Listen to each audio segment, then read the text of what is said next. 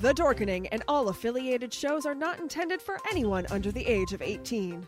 The following may contain discussions or scenes that have adult situations, graphic violence, nudity, strong sexual content, and graphic language.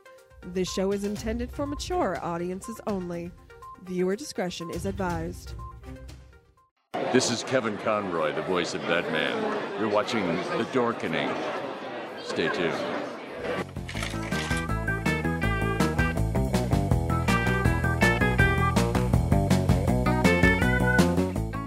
Hey there, true believers. On this episode of Splash Pages, we discuss the 2014 series, Loki, Agent of Asgard, with special guest, the awesome Midge Halleck of Terrific Con. We discuss the series along with how it might play in the upcoming Loki show, along with a sneak peek in what may be in store at Terrific Con. That, and a lot more awesomeness following these important messages.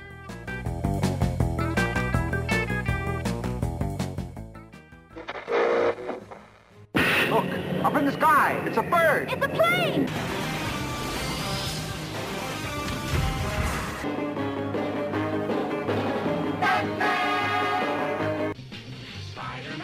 Spider-Man does whatever a spider can. Their mission, to fight injustice, to right that which is wrong, and to serve all mankind.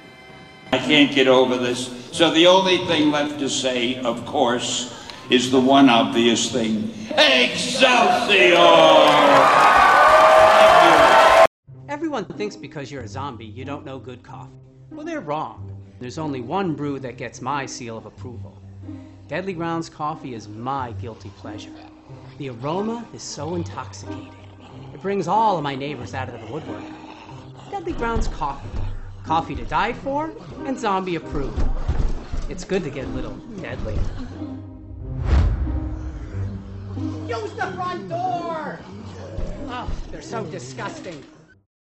Happy Tuesday, everybody, and you know what that time means? It is Splash Pages, the comic book club, powered by the Dorkening Podcast Network. We have an awesome show scheduled for you today. And as always, Rich, the Velvet Joker, how's it going, my friend? Great. Excited for our guest tonight, old friend. Oh, yeah, such an awesome guest. And Drew, how's it going? Oh, it's going great. I'm so excited to be here. Thank you. Keep doing your thing, Leo. Okay, so Rich, since this is your guest that you brought on, would you care to introduce him? All right. Well, we all know there's a huge con in Connecticut called Terrificon, and we've got the head honcho, Big Fedora Marketing, Midge Halleck. Hey, kids. How are you? Looking kind of crazy on the screen here, aren't you? I can't. That was great. Yeah, it was. Hi, Midgey. How are you? I'm good, Richie. Great to hear. Tell us that we've got Terrificon after a year off of COVID. Yeah. We've got the big Terrificon, the biggest con in all of Connecticut. Never heard of it. Tell me more about this con that is terrific you speak of. Oh, yes, Rich. I am back on the road doing the job that God intended me to do. I've been going to comic book shops, video game shops, people that just thought of a comic book, and I'm telling them that on July 30th to August 1st, 2021, they need to be at Mohegan Sun for 3 days of Comic-Con fun, because Terrificon is back, baby. Woo! Yeah. So awesome. So great to see you back, too. And, we absolutely love your con. And it really stands out from, a lot of the other cons. They say, let's get all these huge celebrities and everything, but they forget what it really means to be a comic con. And that's what I love about you. You have the celebrities, but you also focus big on the comics. Which no. And even the celebrities have to have some connection to comics or animation or something like that. Because, I might be 54, even though I don't think last year's birthday counts because of the blip of COVID. I think I'm still 53. Actually, I think I'm about 7. But yeah, you're absolutely right. If it ain't comics, it ain't terrific. And it ain't terrific, it ain't at my con. Okay, go to one of those other, whatever they call themselves. But Terrific Con is for the people that enjoy this stuff, the people that enjoy comic books, that enjoy cartoons, that enjoy science fiction superhero movies. This con is for you. Woo! Okay? That's what keeps me going. That's what wakes me up. I don't drink coffee. I don't drink Deadly Grounds. What? But if I drank a coffee that was a Comic-Con, it would be Terrific Con. Oh, my God. So Tell us, what are, I keep on seeing the announcements, but who are, I know you can't say who you're most excited for. No, I can say whatever, because this weekend I've had enough, because everyone keeps saying, who's coming to the show? And yours truly does the website. Yours truly makes all the graphic little announcements and stuff, because being an art director, Leo, you know the pressures we're under. So I finally went nuts, stayed up all weekend and made every single guest that I could think of. And I'm putting them all up this weekend, Memorial Day weekend. Tune in to Terrificon.com. Even though I don't even announce them on social media, boom, everybody's going to be there. Awesome. Drops the mic. Yeah. I even have the guests calling me up. They're like, hey, man, how come you didn't announce me yet? I go, hey, man, there's 2 months to go. What am I going to talk about for 2 months? The weather? How to cut my lawn? Come on, man. They want to rush you.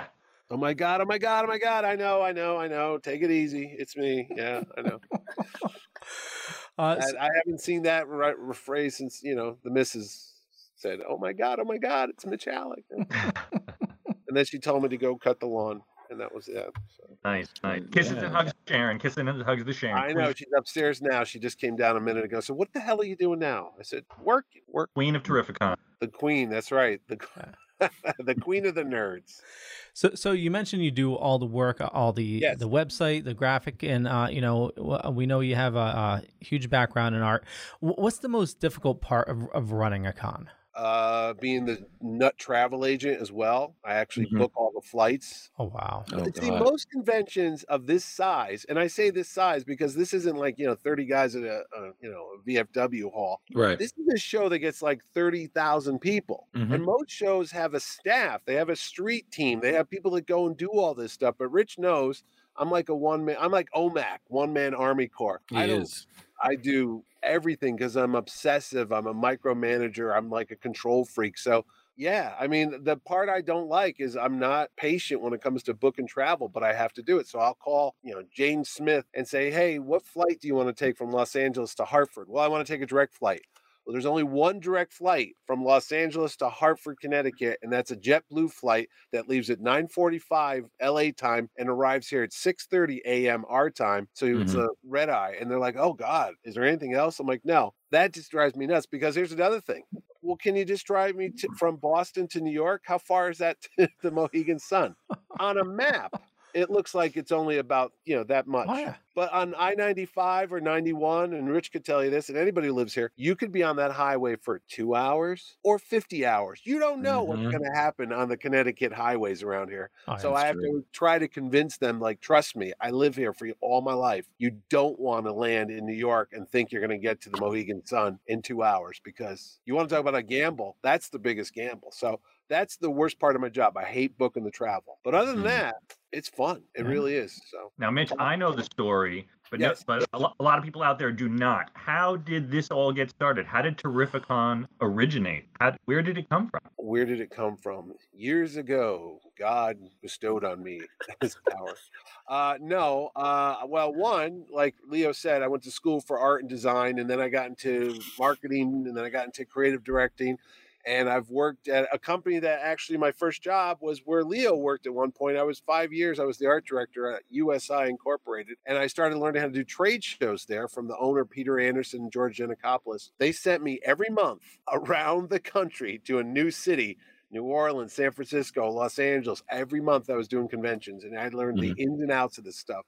So you marry that with graphic design, public relations, event building, event promotion, marketing, and yours truly learns how to do everything soup to nuts. And I was hired in 2010 to be the public relations person for a small show that started up here in Connecticut. And then in 2012, I took my hand at actually saying, you know what, I could organize and I could produce these things too. So I started doing comic conventions right here, and you were there, at the Trumbull Marriott, which is about 4 miles from where I live right now. We did a one-day show in August. Hopefully people show up, you make your money back, because it cost $8,000 to rent the place out for the weekend. Right. And we had 3,500 people show up for a place that was designed for 1,000 people. It's like a wedding reception area, And that just went crazy. And then next year, sophomore slump, let's see if we could do it again. 5,500 people show up, along with the police and the Trumbull Fire Marshal, who said, congratulations on your success. By the way, you can never come back here again.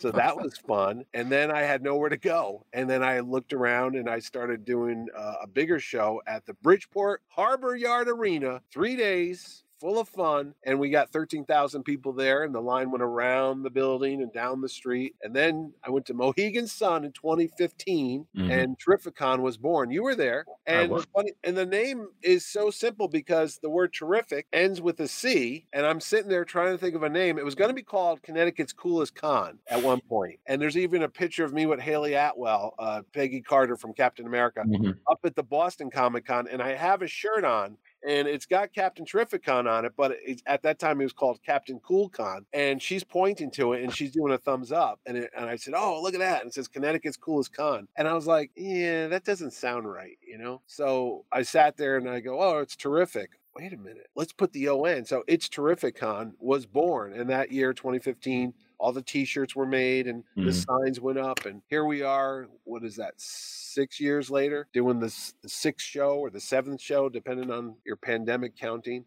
Right. And that's it. And, you know, 20, 30,000 people show up now. So it's been fun. It's been a fun run. And now you did you also spin off because that wasn't enough for you. No. It wasn't enough doing all that. No. And started a video game convention as well. Yeah, because I had all these extra rooms upstairs, and you know me being cheap as could be, I'm not paying for empty rooms. So I said, what could we do? And I have 2 boys, and they said, oh, Dad, everybody loves video games. I'm like, you mean like Pac-Man and Space Invaders? Or like, what the hell is that? So we got Super Smash Brothers and Mario Kart and all that jazz. And then I started noticing that the line to the video game room was longer than the line for some of the actors and the artists downstairs. And I'm like, what is this all about? And I went upstairs, and sure enough, people were doing Guitar Hero and everything. I'm like, why don't we do a convention about video games? Genius. In 2017. So that started CT GamerCon, and that's going on to its 4th show this September because it had to be stopped and started a couple times because of the pandemic. And then I'm going to let you in on a secret. If there was no COVID last year, and we all wish there wasn't, Uncle Mitchie was going to do a 3rd show in the fall that was in the planning stages. Oh, wow. Well, you and I had talked behind the scenes about a possible Monster Con. Was that it? It was going to be a horror Monster Con. So Dude. It would have been video games, comic books, and then horror in the fall. So we'll see what's going to happen now because we move things around. That would be awesome because we lost the huge con in Worcester. Rock and Shock, which I've gone to that show for years. I think it was like, 13, 14 years that thing ran? Yeah. And then it just ended. I was like, well, what happened with that? So I don't know. So anyway, so I got to get back to work on doing another show. And I even might do a 4th show because I'm crazy, but let's see how it all balances out. Well, Facebook user is asking, will there be a con this year? Yes, July 30th to August 1st. Where's my flyers? Where is it? They're here somewhere. The man's of Robert Rodriguez of putting together cons. One-man show. Yeah. Terrificon. One-man gang. Yep. One-man band. That's right. Yes, there's going to be a show. You can buy your tickets right now, Ticketmaster.com. Or go to your favorite comic book shop like BoomTube, Cave Comics, or Richie's Comic Cabana in Waterbury, Connecticut. Awesome. Do you got them at Sarge's as well? I'm sorry, what? Do you have them at Sarge's as well? You know what? I was at Sarge's and I was talking to the owner, Joe Massimino, and I didn't have any on me, so I got to go back to Sarge's. So I'll probably do that in a week or so and drop him off some tickets there. Save money. Don't pay those Ticketmaster. I don't make money off of Ticketmaster. People get mad. I go, look, that ain't me. That's going to them. So I don't want to. That's money you could buy an action figure with or a comic book. Oh, I get it, kid. You know. Exactly. Now, Drew, did you have any questions? You don't have the personal connection to Mitch that we do, but you have been to the con. Yeah, it's funny because I think I've been there since 2015. Yeah. And I've seen Mitch running around. He's got the hat on, running around. Yeah. And I was like, that man is on a mission to make everybody here happy. And by God, he's doing a great job. And I've met so many great comic book greats at Terrificon. I met so many wonderful actors. I had one of my favorite flabbergasted moments at Terrificon when I ran into the actress who plays Nisa Al Ghul. I think it's Katrina Law. Yeah. She spoke to me once, and I've never been more flabbergasted. I was like, whoa, you are gorgeous. Holy crap. She is. Oh, Katrina Law. Oh my God, yeah. Yeah. She's on a new show now. CSI something. I can't. Yeah. No, she's fantastic. Honestly, she's one of my favorite guests we ever had. Loves the fans. It gets into it. I mean, she was dancing with the giant Hulkbuster. We got video of that. Like thousands of people watched it. She's amazing. Yeah, and again for me, I also completely agree with what Leo was saying and what Rich. You know, I love that it feels like an old Comic-Con. Exactly. You know, when it was about comics, when it wasn't just everything overblown and saturated to the point of just exhaustion. It's small, it's intimate. You can have a conversation with the creator. Yeah. And you really get to talk to them. I mean, don't get me wrong, if there's a line, obviously, you know, common sense. But some of the best conversations I've had were with people I never thought I'd actually get to meet. I mean, I remember one time I met Dan Slott and I had like this huge stack of books and he blew through every one of them. Oh, yeah. And I was dressed as Kevin Smith's Onomatopoeia. And so I'm just walking around and he keeps, every time I saw him, he's like, did you see Kevin? Because, you know, and I'm like, I know. That was the year Kevin Smith was there. I had Kevin Smith on Saturday night. So maybe he thought. Yeah, exactly. And it was, again, I've never had a complaint. I've never been some cons I went to where the first year was great. And then it's kind of like summer camp. The second year, yeah. And Terrificon has always been awesome. And me and a few of my friends, we always like going. And, you know, it also helps it's in Mohegan Sun. Yeah. Although I'm glad that at the con, the cigarette smoke doesn't. You know what? You don't have to worry about that because one of the benefits, if there is for COVID, is they stop smoking in the casino. Oh, nice. There you go. Because you can't smoke if you had a mask on. So we just went up there 2 weeks ago, Friday, to check it all out because I haven't been there in a while either. Right. And I walked out and I go, hey, man, something's different. Oh, yeah, there's no smoke. There's never any smoking in the expo center. So that's never been a concern. But if you went walking towards some of the gaming areas, there were certain areas that smoked. So you got that smoke smell. But that's gone there right now. So yeah. And it was always so funny. Like I've told Rich and Leo this, but it was always so funny because I remember one time me and my girlfriend were walking by and we just see Jerry Ordway. Yeah. Like, again, I know who Jerry Ordway is because I've met him a bunch of times and he's a great, really personable person. And this family just asked him to take a photo. Yeah. And he just takes the photo and they're like, okay, thank you. And just keeps walking. And I like my nerd brain is like, but that's Jerry Ordway. Do you guys get it? Do you know the things he's done? Have you read his work? Have you seen it? Like, you should be shaking his hand. Like, it was the same. Guys, you know my story about when I saw Jim Starlin eating breakfast and, you know, someone asked who he was and he was like, oh, I created Thanos. And someone's like, oh, they did the face like, oh, that's cute. And then some party was like, that person has no idea who the hell they're talking about. No, they don't know who it is. You know, and it's just, it's so funny when, I guess if you want to call it the rubes. They don't know, but it's the like normal people, the norms. But the con people, I was going to say that I like it, the fact, because we don't know who's going to drop in. I'm going to let you in some behind the scenes secrets of Terrificon. Sweet. The first year was 2015, and it didn't work out, but Alice Cooper was in the building because he was opening for, what was Tommy Lee's band's name? Tommy Lee. Motley Crue, yeah. He was opening for Motley Crue. They were playing there Sunday night, and Alice Cooper's a humongous comic book fan, and he's even and he's a big Neil Adams fan too. So he was there because he also likes golf. So he came early for the show, but he went to go play golf, and then he came back and he said, hey, where are all those people going? Because we had like 20,000 people, and he's like, oh, this comic book show? Oh, can I come down? We're like, can you? Sure. So he had called that morning, and they said, hey, you know, keep it under your hats. Alice Cooper's coming. He's going to set up in the back, but it's going to be a surprise for fans. So we got it, and then but somebody let the word out, and it got on social media. And it blew up, and then it became a big deal because people started like, oh, here's an Alice Cooper comic book. I'm going to charge you like $90 now because I heard he's coming. So he doesn't like, he likes his fans. He doesn't like when people take advantage of them. So it got out, and his manager called and said Alice was, you know, he doesn't like people price gouging or whatever.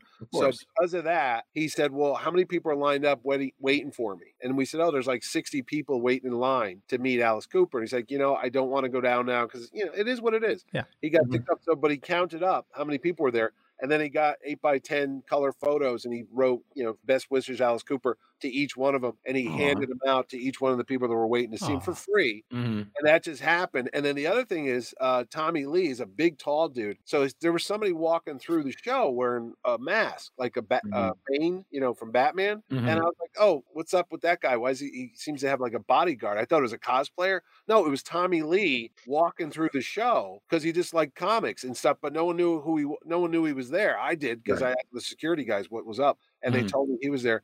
And Brian Posehn, he was at our show a couple years ago. Great. He shows up, and he's doing a comedy show at not the Treehouse. I can't think of the place. It's the comedy club that's over there. But anyway, Comics, COMIX. Right. And he's there buying Legos and toys for his kids before he was going to do a signing, because he was doing Deadpool comics at the time. So it's fun to watch people just shop in there, and it's like, it's just very surreal. It's like you're at a Star Wars bar, you know what I mean? It's like, you don't know who's going to come walking through the door. Han and Chewie could come walking in for all you know. Absolutely. And just like one of the users said, like, that's how I met Brian. And that's what I love is you see these guests, like there's some that I've seen at Comic-Con every year, but then you just get these people, like, again, I never, me personally as a fan, I was like, I never thought I'd ever meet like Brian Augustin. And I was like, he was there. Yeah. Yeah. I spent like 10 minutes talking to him about Gotham by Gaslight, the issue he did for Hellboy.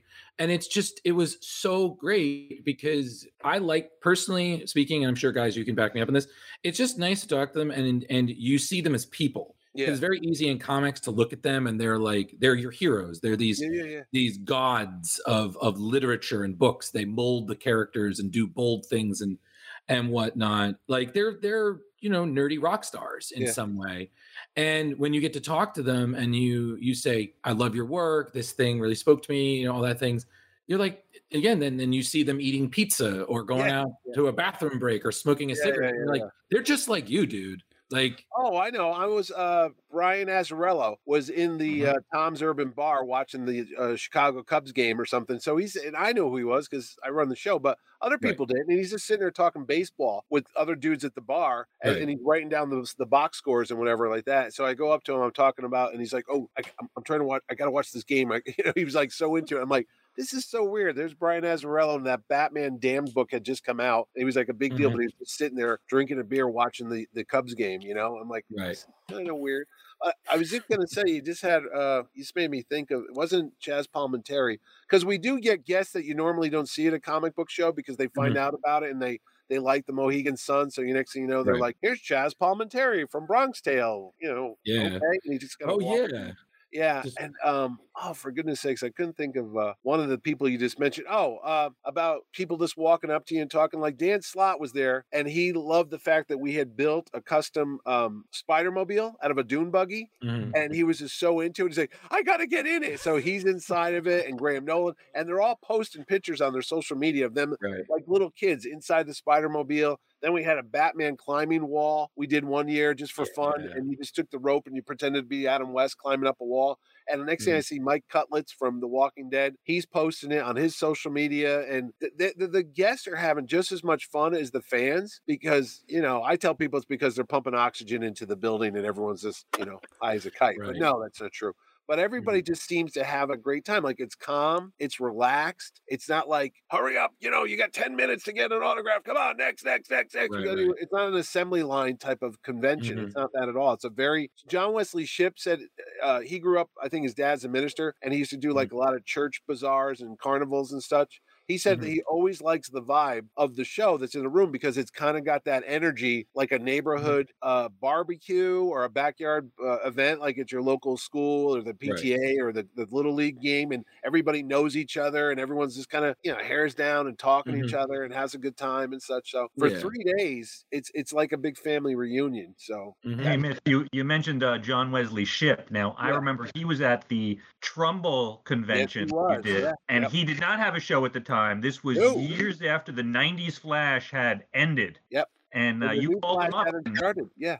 And soon his career was back on track. Yeah, he showed up and he was doing a Sci-Fi Channel movie nearby, and he's called. He said, "Hey, would you like to have me as a guest?" And I go, "Oh my God, The Flash!" And like you said, it hadn't been on in like 20-something years or whatever, and the new Flash hadn't started yet. So he was there, and oh my God, The Flash is here. And to us, it was like, rock star. And we were doing a skit on the stage because we do these little comedy bits, and we were doing like Superman being knocked out by a kryptonite cocktail. We took like a glowing ice cube that was green, and we put it inside water. We made the local DJ, the Wigmaster, drink it and become like a Superman. And the guy that played Superman, his name is Leo, coincidentally. He was from a show called Comic Book Men. So he's got the Superman suit on. He's supposed to jump through the crowd and save the day, but he had to go to the men's room. And when you're in that Superman leotard, it's hard to take everything out to go take a leak. So we're doing the skit, and I didn't know he left. So we're up on stage, and we're like, is there a Man of Steel in the house that's going to come and save the day? And we're looking at the crowd, and there's no Superman in the crowd. The audience is looking at us, and I'm leaning over to the Wigmaster. I go, what do we do? He goes, just keep it going. It's all part of the show. They don't know something's wrong. I go, okay. So we're up there stalling, and Wigmaster's pointing to somebody in the crowd. That guy's got a Superman shirt. And this poor guy's like, who, me? Get up here. So we're doing stuff. John Shipp is off to the side, and he sees everything going on. And I'm like, oh, is there any superheroes in the... I'm the fastest man alive. So he jumped up on stage to help us out a little bit. And finally, Superman comes running in from the bathroom. I'm sorry, I had to go take a leak, but get up here now. So he did the whole thing. He saved the day. But it's that kind of little weird comedy vaudeville stuff that happens behind the scenes at the show too. That happens. It just, it just adds to the I don't know what you want to call it, the hometown feel of this big show. Even though there's 30,000 people, it still feels like there's only 10 people. You say there's 30,000 people there. Yeah. What I love about your con is it's so easily manageable. You have the nice map in your book, and you get cons that they stuff so many vendors in there, and it's like you're in a bottle of pickles. You're shoulder to shoulder, doing a little shuffle throughout the whole thing. No. This you have a ton of vendors, ton of guests, but it's such a large space that there's room to breathe. I remember I brought my kids. They're old. They're grown up now. But when they were little, like 9 and 7, I used to bring them to New York to shows. And I'll always remember my son Spencer. He never went to another convention after this. When you're 9 years old, you're like butt height. You know what I mean? And when you're jammed with a lot of people, all you see is people's butts in your face, and it's not the best experience as a kid.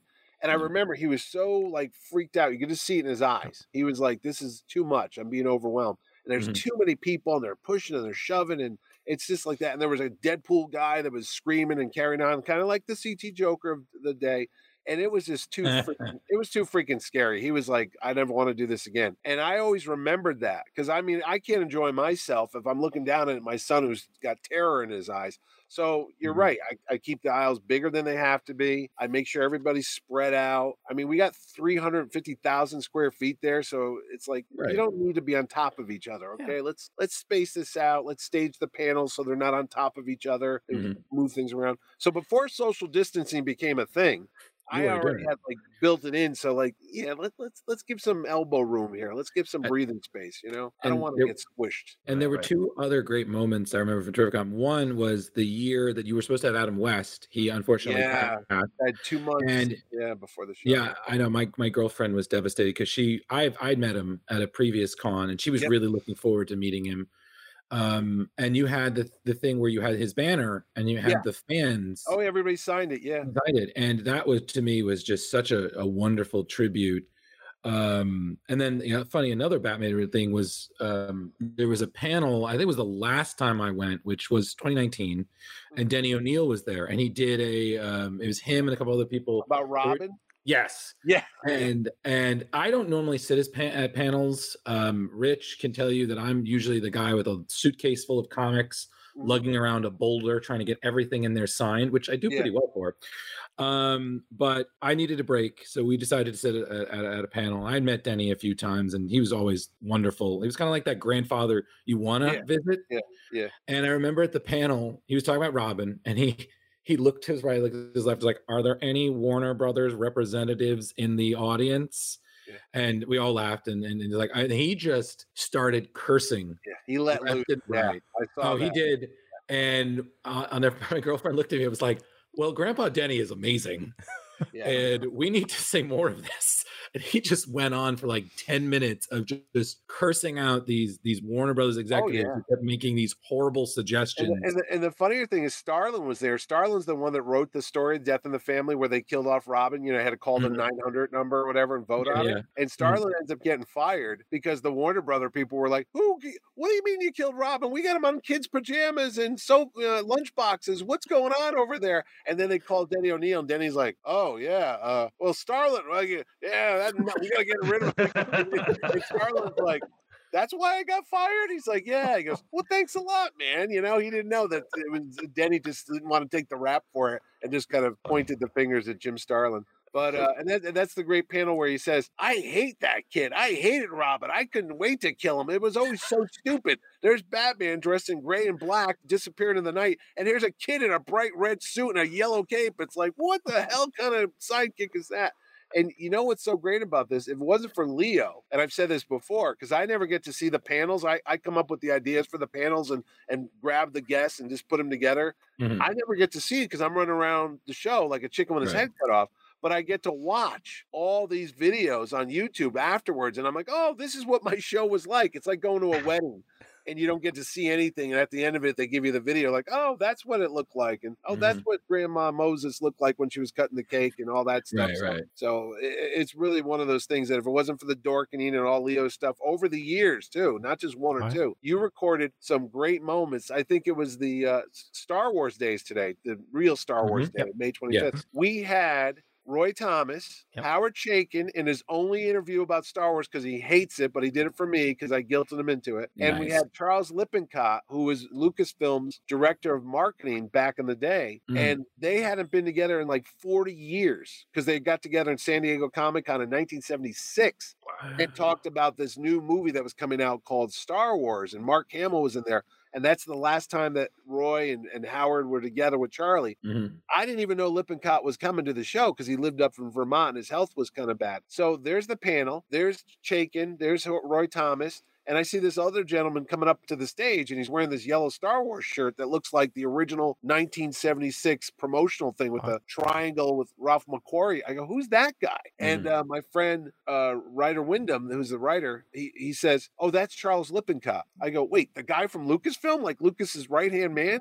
Yeah. What's he doing here? Oh, he wanted to come down for the panel. And that's what it's like. It's like out of nowhere, you got this like legendary marketing guy who helped create Star Wars. And he just showed up and he did the panel for an hour and he disappeared. Unfortunately passed away last year, but it was one of those historic moments if you're a Star Wars guy that you never saw anywhere else. And thank goodness that was all filmed and stuff. You can go Google it and YouTube it. It's up there. So it's fun. I mean, trust me, I like doing the show and as a career and it makes me money, but as a fan who loves all this stuff, this is like iconic moments, I'm like, oh my God, I got to hear Denny O'Neil swear about Robin.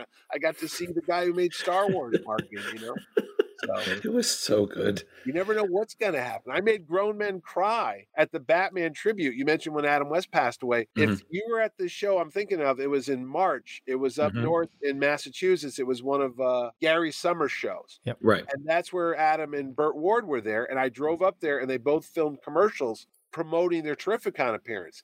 And Adam West is hysterical. I mean, I got videos still on my phone where he's like, do you want me to do it with my pants on or off? I'm like, whoa.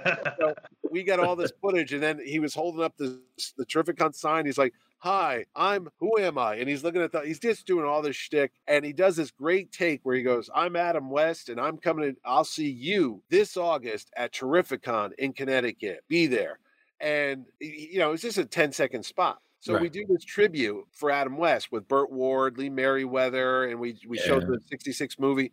So we did this whole music number, and Rich, you remember it too. We had this whole tribute to Batman. We had cosplayers and all that stuff. And we had Bob DeSimone, who dresses up as the 66 Batman, singing songs as if he was, if Batman was a lounge singer in Vegas, So at the very end of it, before we showed the movie, we had the hotline, the little bat phone. I have one here somewhere, and it lit up. And I go, wait a second. Before we start the movie, there's a special message coming in.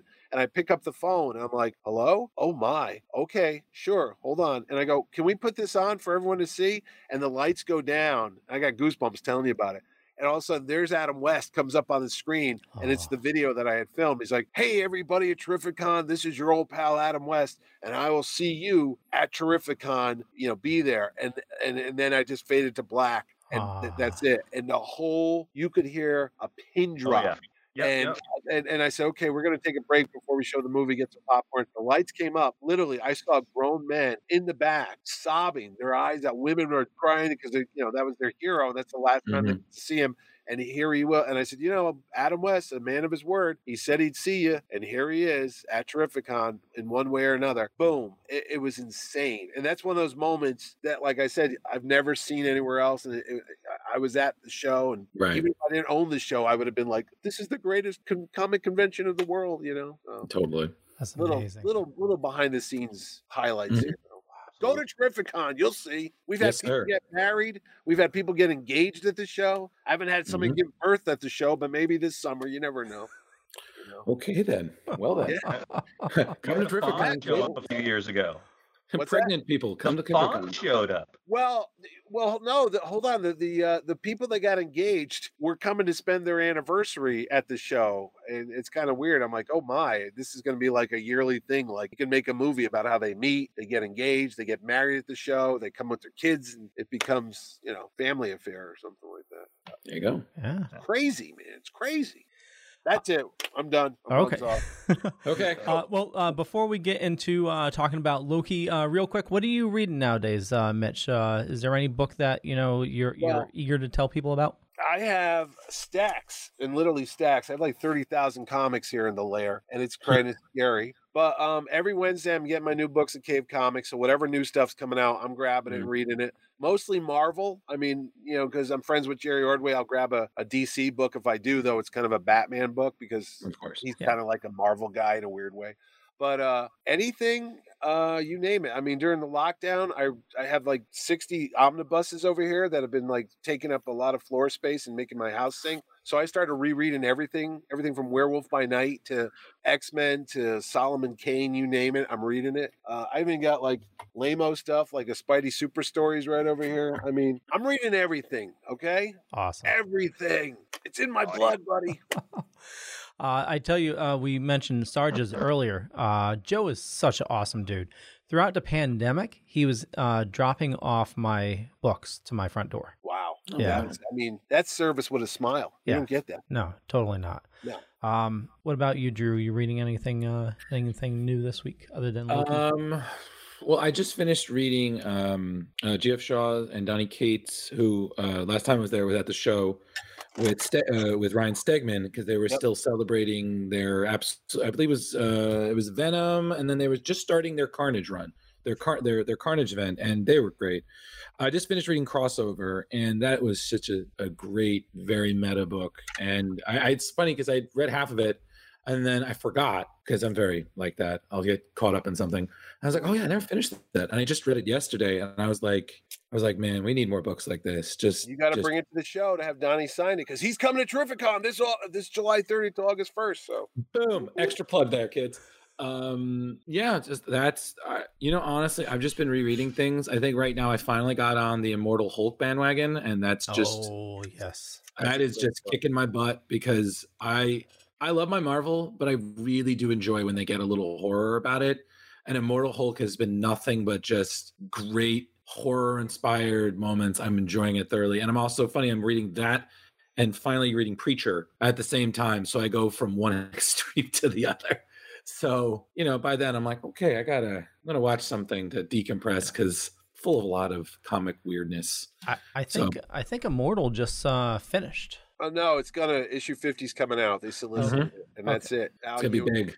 Wrapping it up. Yeah, there was a new Hulk comic that came out. I think. Time of Monsters. Yes. Yeah, it was awesome. It was. I wrote about it enough for a Screen Rant, and oh my god, it was beautiful. I'm telling you, again. When Marvel, I've always been more a Marvel and DC guy, although I do agree with Mitch. I've always been a Batman fan. And the Joker, I gotta give Rich, I gotta give you credit there. But oh my god, when it's good, it's good. Yeah. So what about you, Rich? Well, besides reading Loki, obviously for tonight, I recently went through some of my old books and I pulled out, because I didn't even realize I had it, a 1978 one-shot of The Creeper. Hey, nice. Yeah, our good friend Justin's favorite character. Indeed, it is. Was that a Ditko, or was that a Ditko issue, or is that something else? I don't know. One of the weirdest looking characters in the comic book history, with the orange hair or the green. It's just a mess. It's crazy. When I finally realized that he did Squirrel Girl, I'm like, yeah. And then I saw the original designs. I was like, thank God we modified this, because this is terrifying. If only I got a chance to talk to Moore before he slammed the door in our face. Oh yeah, I remember that. Did you post that on like your social media? That was John Cimino posted that the day Mr. Ditko passed away, and then he took it down. People were like, "What are you bothering that old man for, you little jerk?" What happened? We didn't know he was going to be there. I've told this story. I had written him and asked him to come to Terrificon, and he wrote back to me in days, and I said, no, thank you. I don't talk about the past. I'm glad people enjoy my work, but I have no desire to talk about it. And he signed it with his address, and we were in New York at the Big Apple Con, my Carbo show, and we were bored. And I said, hey, let's go to Ditko's studio. It's right here, 400 Broadway. He's not there. That's his office. Yeah, whatever. We're here. So we did this epic journey. It was me and Kenny Lawrence, who ran Super Mega Fest, and our friend Frank, and we walked up Broadway, and we found the building, and we went there, and you know how they have like everybody listed on the what floor? It says S. Ditko, 7th floor. Well, okay, we'll go. And we went in the elevator, and we got up, and the doors open, and there it is, S. Ditko on a door. And I'm like, well, there's his studio. There's his office. Oh, and we're all taking pictures in front of it, and we're all like, hey, thumbs up, And I had my phone, and Cimino goes, hey, let's film a skit. Like, what would we do if Ditko was here? We're like, yeah, okay. So he goes, hi, I'm John, and I'm in front of legendary artist Steve Ditko. Let's see if he's home. And he knocks on the door. All of a sudden, the door swings open, and there's Steve Ditko standing right there. And I'm like, ah! And I dropped the phone. It looks like Bigfoot showed up. You see, it's all jittery and stuff. And Cimino's like, ah! And he sees us there, and he slammed the door right in our face, and that was the end of that. But we were like, greatness. That just happened? Yes, that's awesome. Legendary. I had the chance to talk to him. Hey, listen, you got your door slammed in the face by Steve Ditko. Some people... he was a feisty guy. He really gave that door some heft. When that thing slammed, it was like, yeah, now I know what it feels like to be a door-to-door salesman, Seriously. Bam. Bam. Wham, bam. Now, Mitch, did you ever have a negative, any of your guests ever give you a negative feeling, or you just had enough of them? They were a little bit of a pain in the butt? Or anything you could share, let's put it that way. No, I'm trying to think. Negative? No. I remember I met Wally Wood as a kid at my first comic book show in New Haven, and I was kind of an ass to him. And then, I felt bad because he killed himself not long after that. And I was like, oh no. And my friend gave me crap for years, like, you insult poor man, and that's why he ended up doing what he did, and it's your fault. So.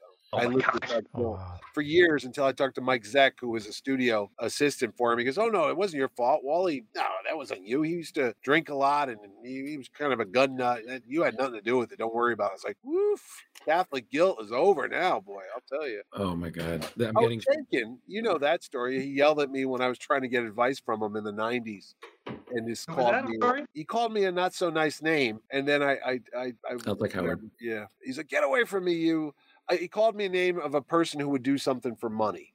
Oh, okay. He said, are you here to be an artist, or are you here just to make money? I said, I'm just here to make money. He's like, well, I don't talk to people like that. You're nothing but a whore. And I was like, wait, what? And he goes, get out of here, whore. And I'm like, oh, thanks. And then I said, what are you doing here? So I'm selling my new comic book. Would you like a copy? I'll autograph it. I go, how much is it? He goes, $3. I go, oh, so you're a $3 whore. Boom! And he went nuts. And then years later, I had to interview him, and it was in Baltimore Comic Con for an Indiana Jones podcast. And it was Klaus Janson, Walt and Louise Simonson, and Howard, and they were all there. And I sat down, I got my mic out and all that, and I sat there quietly. And I said, "You don't remember me, do you?" He goes, "No, why should I?" And I said, "1992, blah blah blah." And I walked up to you with my portfolio, and I was asking you all these questions, and you called me a whore. Oh my God, I did? Yeah, I'm so sorry. I don't remember it. He goes, wait, you wasted all these years dwelling on that? And being mad about it. I said, yeah, I didn't go into comics after that because I gave up. Oh my God, really? Because of what I said? I go, yeah. He goes, oh, geez, I feel so bad. He goes, let me buy you breakfast. I'm like, no, that's okay. We're good. So I've used that card against him quite some time. Yeah, I was about to say, I've seen him at a few of your cons, so I was like, now I know why he keeps coming back. You got to make back that $3. No, we get along well now. Funny thing is, my wife, at the time she was my girlfriend, she said something back to him when he called me a name. She called him a name right back. Right. And there they are hanging out after the show's over 2 years ago at the one of the bars up there, the Lansdowne. Yep. And they're sitting there having a drink and she's laughing and they're talking. I go, don't you remember the guy that you called an a-hole? She's like, yeah, what about him? I go, he's sitting right next to you. Right there. This guy? Yeah. Oh, he's so sweet. I go, whatever. Man. Things happen. It's just so funny because I had a similar moment, and Leo and Rich, you know this story. I always felt like I kept killing people I kept not seeing. Like I was at New York, and I saw Steve Dillon there, and I'm a huge Punisher fan, and I didn't bring anything, and I just thought, he'll be there. No, he died. First appendix. Like days later, I was there. I saw him. He was at the Hero Initiative booth. Right. And exactly. He didn't look that well. I was like, wow, is he okay? And they go, yeah, he's okay. He looked kind of pale. It was on a Sunday. And I was like, oh, and he died like that Tuesday. I'm like, what happened? Exactly. The guy? Yeah. And the same thing happened. I was going to an event in the city and I was passing St. Mark's. Yeah. And I had a friend who told me about Darwin Cook was going to be there. And I'm like, oh my God, it's Darwin Cook. Like, no. Yeah. And I went to the party because I was like, I'm going to support my friend. Darwin will be at other events. He's a young, hip dude. He's got a lot in him. And then a couple months later, he dies. And I just said to myself, like, that's it. It's you, man. Don't come near me at the show for Christ. Exactly. Like now I see, I ruined it, guys. You know, I'm just, anytime. I had that happen to Herb Trimp or Trimpy or East Coast Comic Con. He was there. I spoke to him on the Sunday and I said, hey, you coming to my show? Oh yeah, maybe I'll get lucky at the casino. We're laughing about it. That was Sunday. He got up, I think the next day, Monday, went for a jog. He was only 75, had a massive heart attack and was dead. I was like, what are you talking about? I just saw the guy yesterday, you know? So I hear you on that stuff. Stuff happens. Yeah. And the same thing, like I was at that East Coast where George Perez was supposed to be there with Marv Wolfman, and he had his attack. And when he got off the plane, and it was so crazy because I had Rich, have you seen this photo? Like I had that original Teen Titans, the 80s style, and I the goal was we were going to meet Marv and George because what better reward than that?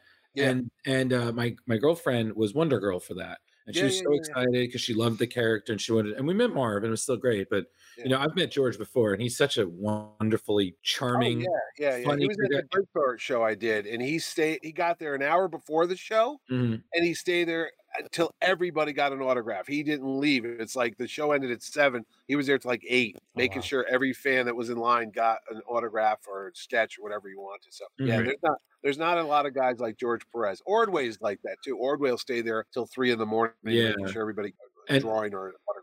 And I remember when he was doing his final tour, he was supposed to come to Terrificon. Terrificon, he was, And then, he had to pull out. And I was just like, oh, man. And every time I keep seeing, like, I'm part of a group and people will post like sketches they got for like 200-300 from his site. And I'm just like, I'm going to save up. I'm going to get my girl a Wonder Girl. It's going to be framed. And then that's it, you know? And it's just, again, like your con is just, again, like you meet the greats, you meet the up and comers, you know, it's just really just, it's a terrific place to go, you know? Con, imagine that. Boom. Wonderful. Yeah. No, it's great to see when the kids come by with their kids. When they come to the Artist Alley and they have their own books or they're trying out to get a job. And we had Marvel do a portfolio review. I think it was 2018 it was 2018. And CB Cebulski, who is the editor-in-chief at Marvel Comics, but he's also from Connecticut. And he was good friends with my friend Dan Yance, who passed away. And CB came down and he did a portfolio review. And I think they picked 3 up-and-coming artists out of the stack. They had a stack of portfolios. And the guy he was going through every one of them and making notes and giving advice and such. But 3 of them, I'm pretty sure they got to the next level, which I think they give you a tryout or inking or whatever it is. But that was something that I remember my wife telling the kids when they came to get their portfolios that, oh, there's a letter inside from Marvel that they want to see you on Monday or call you on Monday. And we were like, if you become famous, you better come back to Terrific. Oh, yes, I will be back here. So I'm waiting to see the next breakthrough artist that, sets records, and CGC has his autograph at $10,000. I'll be, that's the guy that was at my show. You owe me, buddy. Yeah, right. Right? Dear God. It's fun. It's a good way to make $5.50 an hour. I mean, what else would I be doing? Washing cars, bussing tables. I got nothing. There you go. It beats doing laminator catalogs, right, Leo? Oh yeah. Yeah, you did some great ones though. They they were wacky. Yeah, when I started there, they showed off all the old catalogs. They keep them all, and all the awards they won from the designs and everything. So Catalog Age, yeah. It was a great company. It's they're still around. It's just I know, but it was. I remember when I got to start doing them. I did the comic book covers and stuff, and they were like, "What is this?" And then sales started going up. They're like, "Whatever it is, keep doing more of it," because it was like the most boring office products books. Like, what were those Viking catalogs and Staples? That staplers and dry marker boards and laminators, projectors. Nobody cares about that crap. And then I was like, well, let's have fun with it. And we started doing comic book covers and cartoons, and people were like, what is this? And they'd open it up and read it, and let's buy it from that wacky company. Why not? So, and then I was Lambo the Clown. So there you go. I mean, hey, I've been doing this for years, dressing up and making a fool of myself. It comes naturally. Well, speaking of making a fool of yourself, I need to do the same. I have something silly that I do each episode. So talking about bringing ourselves back to the mindset of when the comic came out. Since this is only 2014, we don't have to travel that far back. But if you're a friend of the Golden Girls, I'm channeling my inner Sophia. Picture Sicily 2014. Barack Obama was president. The San Francisco Giants take home their 3rd World Series title in 5 years by beating the Kansas City Royals in an eventful 7 games. We paid an average ticket price of $8.17 to go see Guardians of the Galaxy, Captain America Winter Soldier, John Wick, X-Men Days of Future Past, Godzilla, and Amazing Spider-Man 2.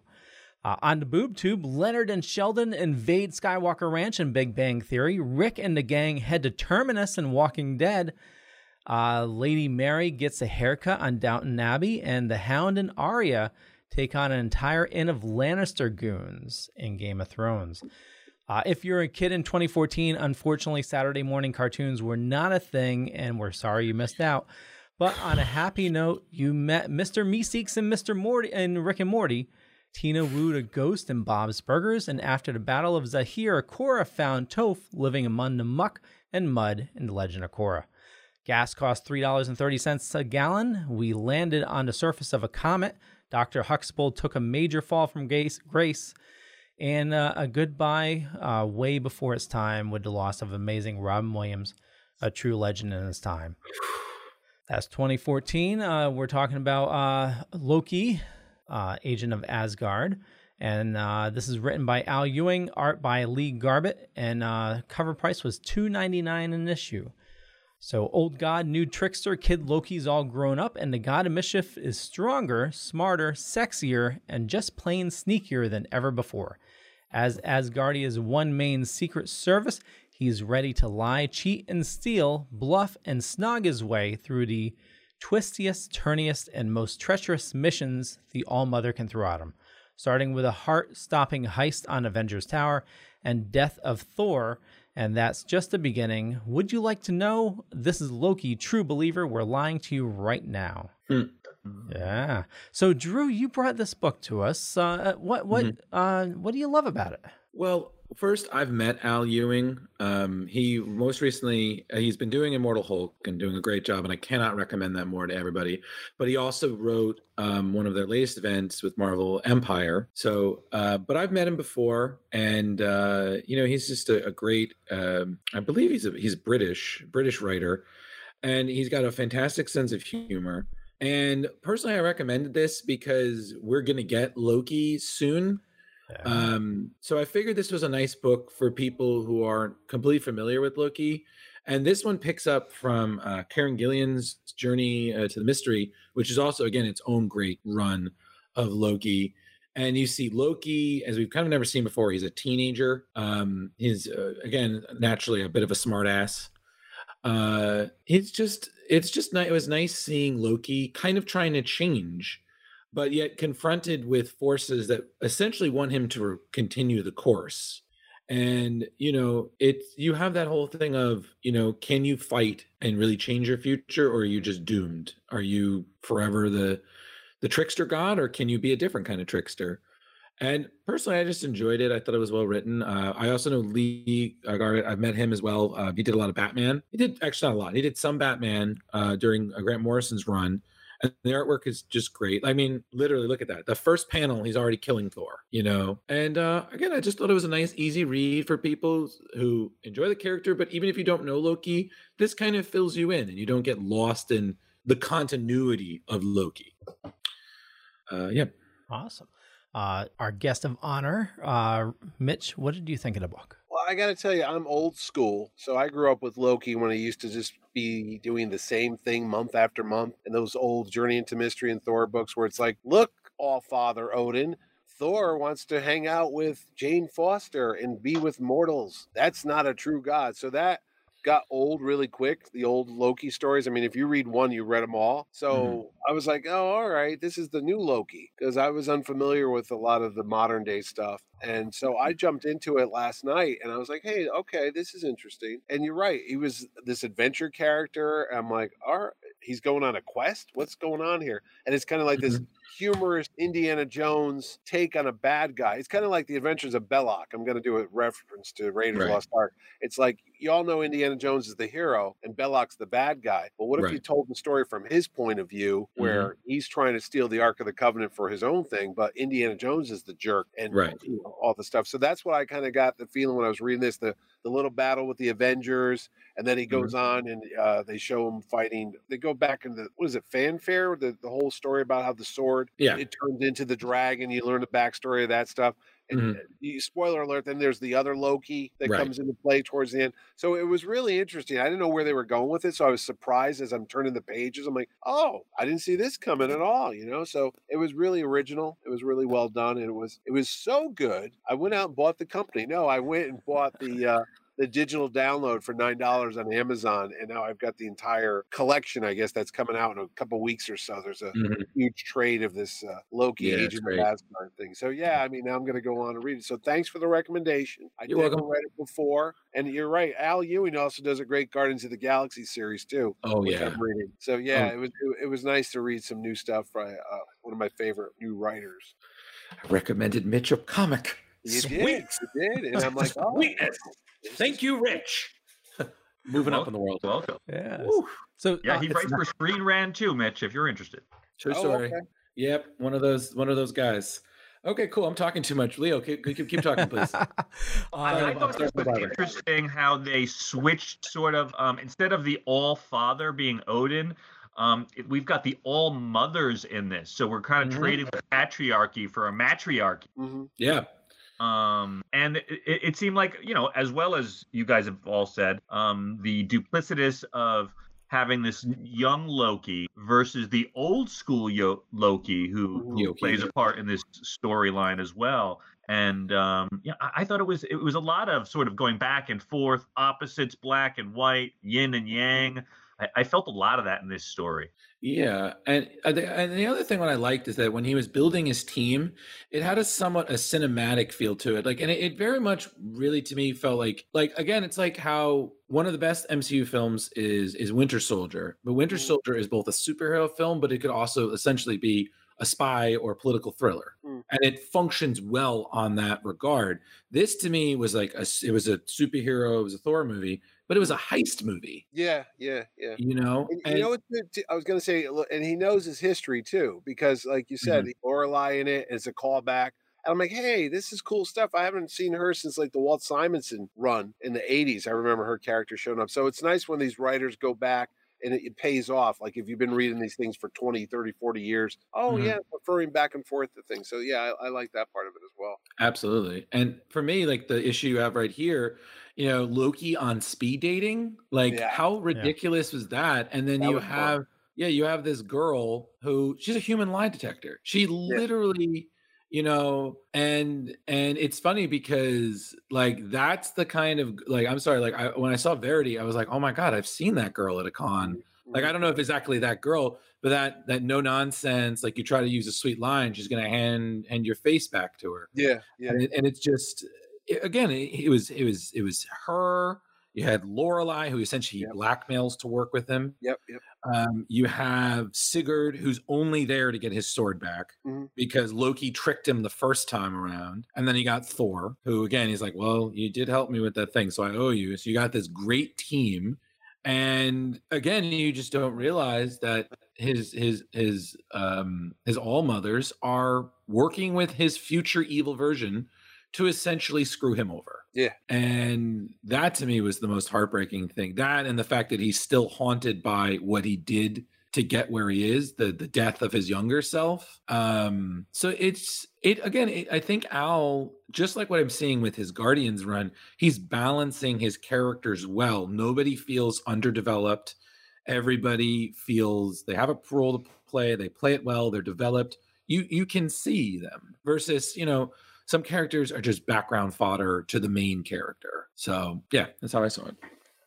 I'm sure the actual mythology are really cool too, like the dragon Fafnir, and the way Loki tricked Thor into killing the changeling brother. That's straight out of mythology. So he's really paying serious homage to the history of the actual Loki, not the Marvel Loki. Right. Very cool. Yeah. So I'm probably seeing things right here, but it looks like he drew Loki for this one cover, like Travolta. Do you guys see it, or is it just me? That might be I can kind of see it a little. Okay. You know, I can see it in the eyes. A little bit. The eyebrows with the blue eyes. Yeah. Okay. That's if you swap the white suit for horns, I can totally see it. You know, like we're talking like young Travolta, Saturday Night Fever, Carrie, Travolta, you know, not now. God, no, no. He's got no hair now. Yeah, shaved his head. Yep. So I wasn't really, I watched the movies and I never really read too much Avengers and Loki and Thor. But this year reading it, I definitely read it in, with Tom Hiddleston's voice in my head. But I absolutely loved it. It's definitely, the story was amazing. The artwork is excellent. I love in the beginning where, Thor wants to kill him and all of a sudden he can't pick up Mjolnir. This was just a fun read. And, like Mitch, I'm going to go back and I'm going to read the other two books and see where this goes. Now, I got to ask a question. When they're writing these books now, because like I said, I'm old school stuff. Do you think like Al Ewing, does he get like a directive from Marvel? Like, okay, make this appeal to folks that just saw the movies, that just know Loki from Tom Hiddleston and such? Because like I said, I enjoyed it because I saw old school stuff in there too. And Rich mentioned there's some actual Norse mythology stuff that's in there too. But I don't know if I'm the majority of the readers anymore. I can't think that I am at 54 years old. I think I'm probably like a niche group that might not even, you know what? Until you guys told me about this tonight, I never picked this book up. Not because I never saw it. I just kind of think sometimes I go, well, that book's not written for me. That's going to appeal for like a younger crowd, like early 20s. They're not pitching it towards 50-year-old cranky old Mitch over here, So. No, I'm just throwing it out there. What do you think when they write this stuff? When Donnie Cates, I should ask him that when I see him at my show. See, write this down. Do you think of the audience, or are you intending it to be read by just fans in general, or is there a particular group that has a vast knowledge of comic book history that you're trying to write to? I feel like there's definitely I feel like when they do events, I feel like they have to coordinate because they always have their big crossovers. Like later on, Loki, 2 of issues are involved in Axis, which was that Marvel event where the heroes were inverted and the villains were good and the heroes were bad. So there is that crossover. So I feel like they have to they have to know, or at least have an idea of what's happening, so they know to put them in there. I mean, and let's just be real here. They obviously have to show some influence to the cinematic universe, because that's where a lot of their audience they're also getting. I mean, think of it. Anytime you see a new Marvel movie coming out, there is immediately a series. Like you saw that's not by accident. They're capitalizing. I mean, think of it. No. Like, Mitch, you remember when Guardians was just the team in the 70s or 60s with Yondu, you know, and then they bring it up, and even before, like when they're doing Annihilation Wave, when you still had the Guardians, everyone, we nerds were like, oh yeah, the Guardians are great. People are like, who the fuck is that? Oh no! And now, and then the movie, everybody knows who Groot is. Everybody knows who Star-Lord is. Well, no, I mean, when I heard that Guardians is a great example, because I went back to the '90s version, the Jim Valentino books, and I'm like, wait a minute, that Starhawk and Captain Vance, you know, with the guy with the Captain America shield. I was like, okay, but I didn't really read all the newer Annihilation stuff. I mean, I knew they redid Drax the Destroyer with Keith Giffen and Mitch Brightwise. I knew they changed the look of him, but I remember Dumb Drax from the Jim Starlin books, you know, the big dumb Hulk looking kind of guy. So I was like, what is going on here? The same thing when you just talked about when they did the last big Marvel event. You know, you go, they're making this so it's a jump on point for people that are just like maybe teenagers that just are familiar with the Avengers movies and such like that. They're not going old school. But I got to say, Immortal Hulk makes so many references to like 30, 40 years of Hulk history, even the beginning of the Incredible Hulk. There's callbacks to like issues 1 and 2.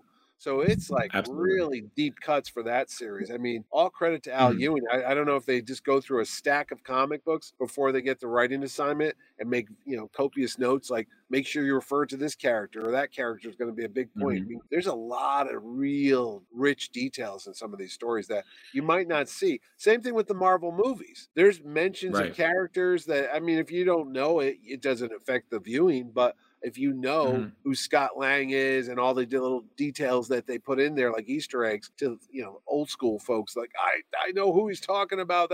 That reference they just said is from issue 122 or whatever, you know. So it's a lot going on there. And you got it open right there, Leo. You know, we haven't seen Mephisto. At least I haven't. Certainly in a long time. I know they certainly teased it.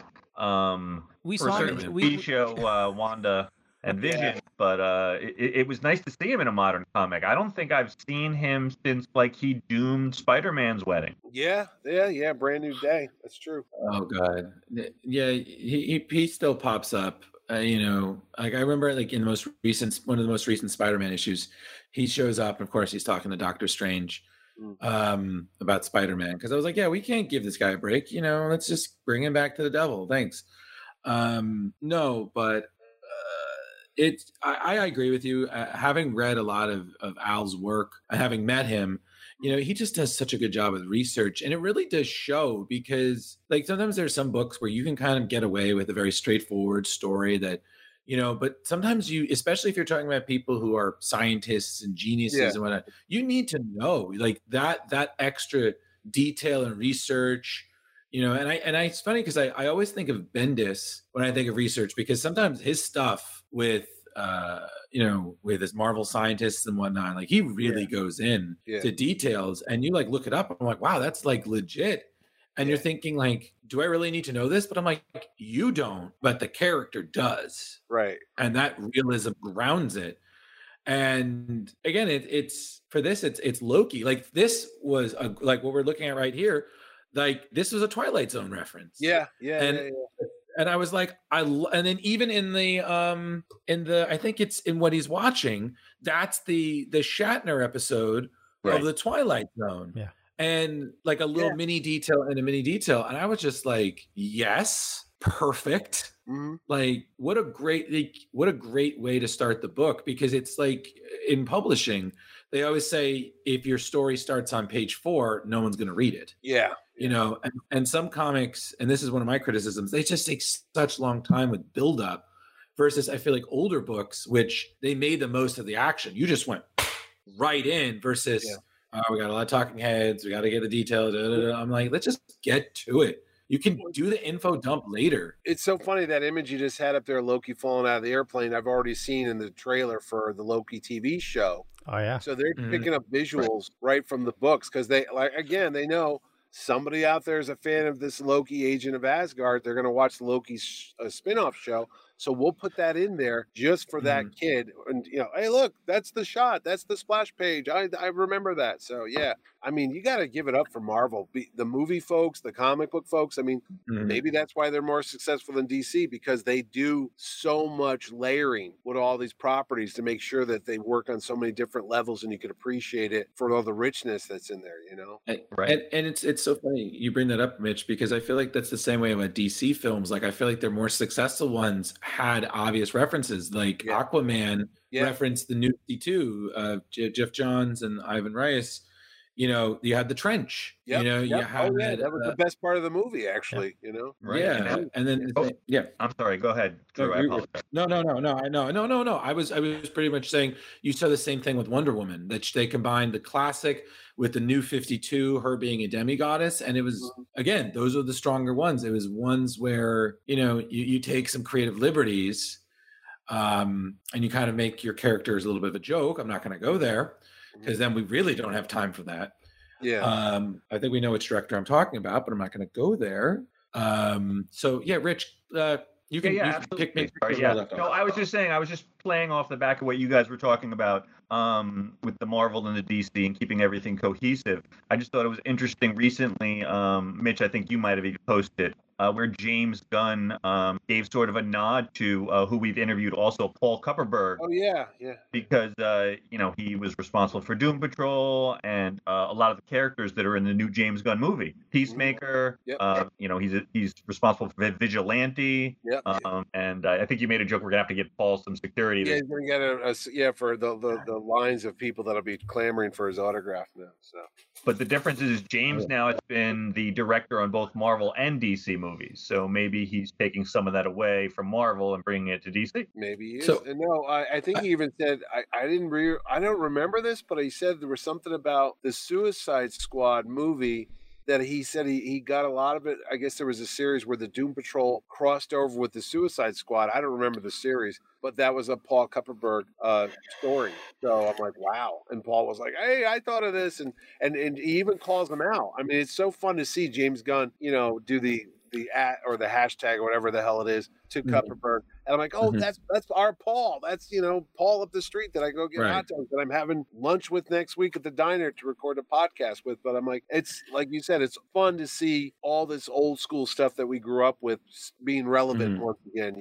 So yeah, actually, I did have one question. So, Mitch, when you see, like, how does it feel when because these people, but when you see combo creators in their own movie, like, for instance, when you saw Jim Starlin in the support group in Avengers Endgame, or I'm trying to think of other what's his name's John Ostrander's in Suicide Squad. He's the doctor that's putting the needle in Michael Rooker. He's putting the bomb in the neck and it'll blow his head up, if he does something wrong. So or even like Chris Claremont in the committee for Days of Future Past. Like, you see these. Like, are you like us when we notice them? Like, oh my god! And then people are like, shut the hell up! We're watching the movie. But you don't realize how nerd it is. We're watching the New Mutants during COVID. There wasn't many movies, but Jerry and I went out because I review movies for the radio station too up here. And as the credits are rolling, you know how they say special thanks to Bill Sienkiewicz, Chris Claremont. It said Bob McLeod. Now, I do all the graphics, like I said, for the show, so I know how to spell Bob McLeod's name. It's McLeod. And as it's going up, it says MAC. And I look at Jerry, and Jerry knows him too, obviously.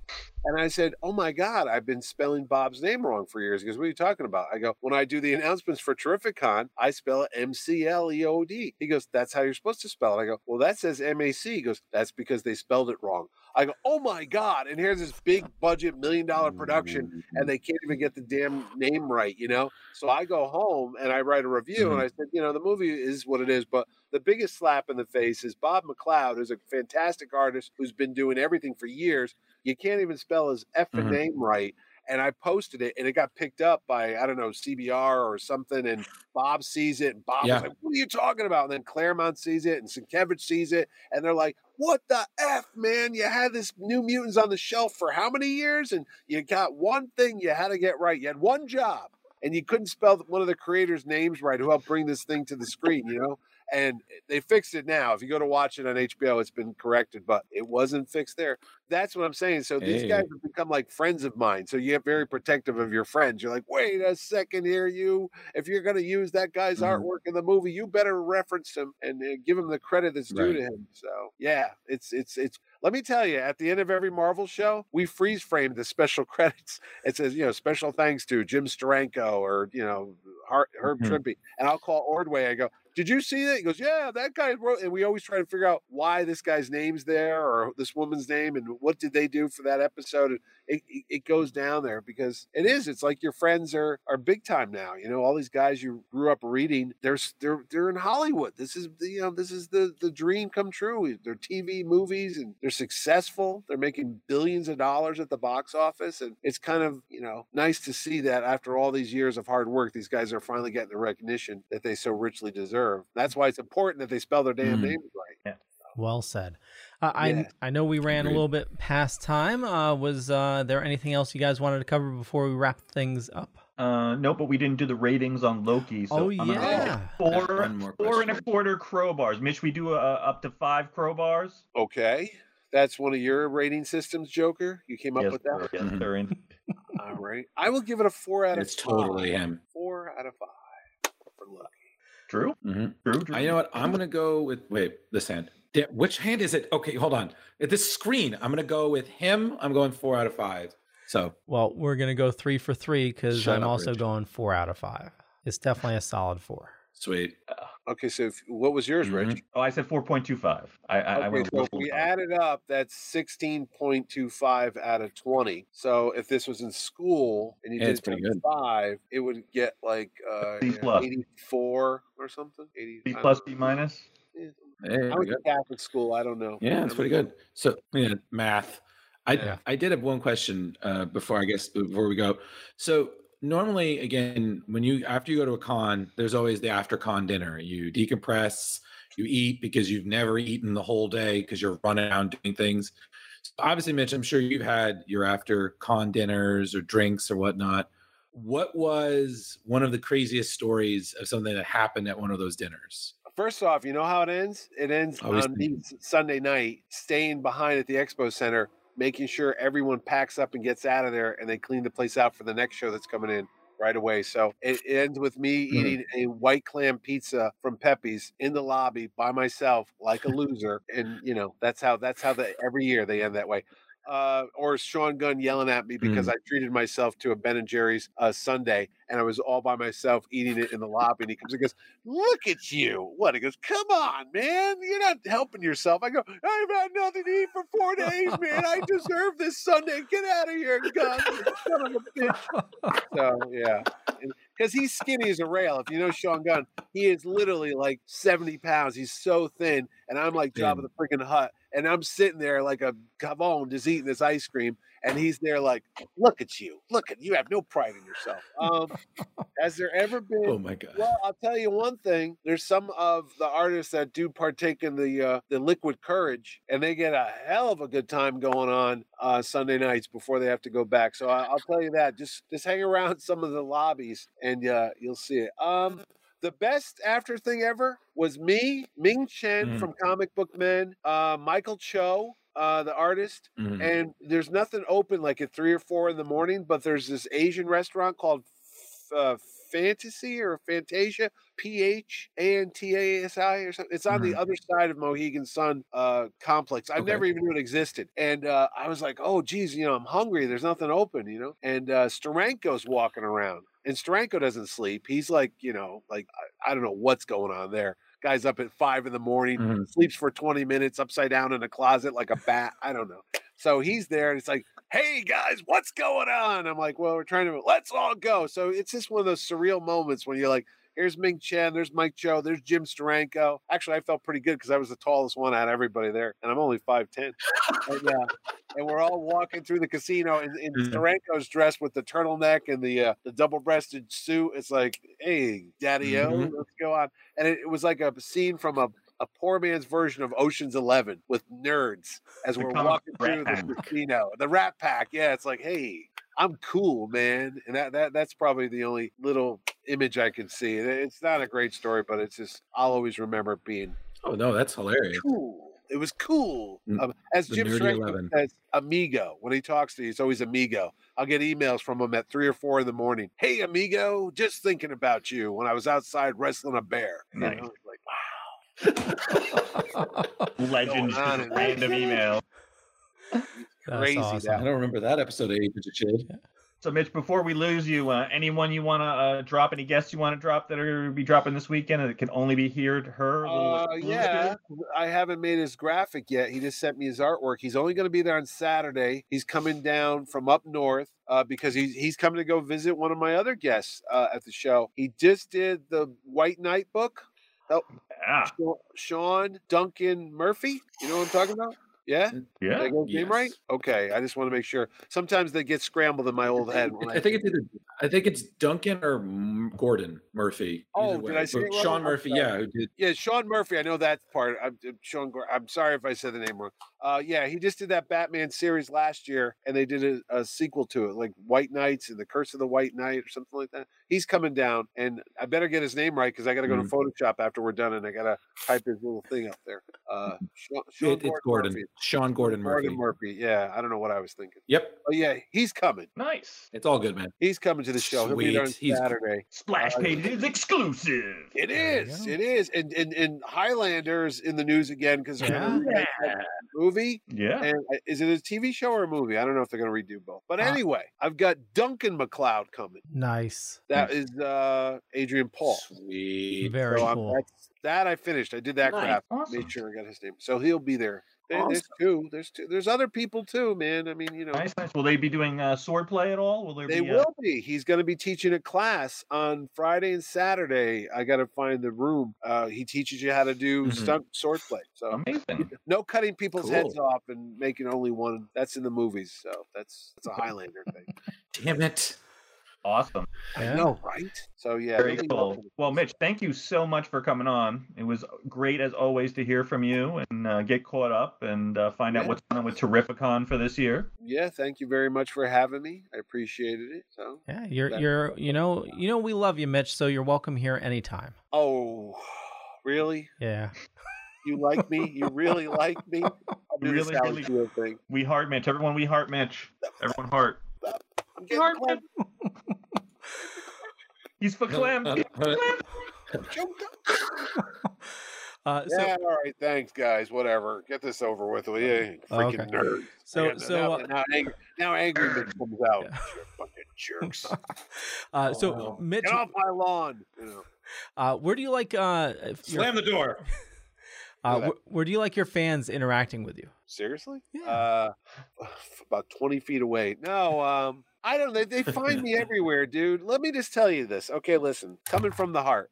When I'm in line at a bakery buying my son a birthday cake, last week this happened, and I'm not wearing any Terrificon garb.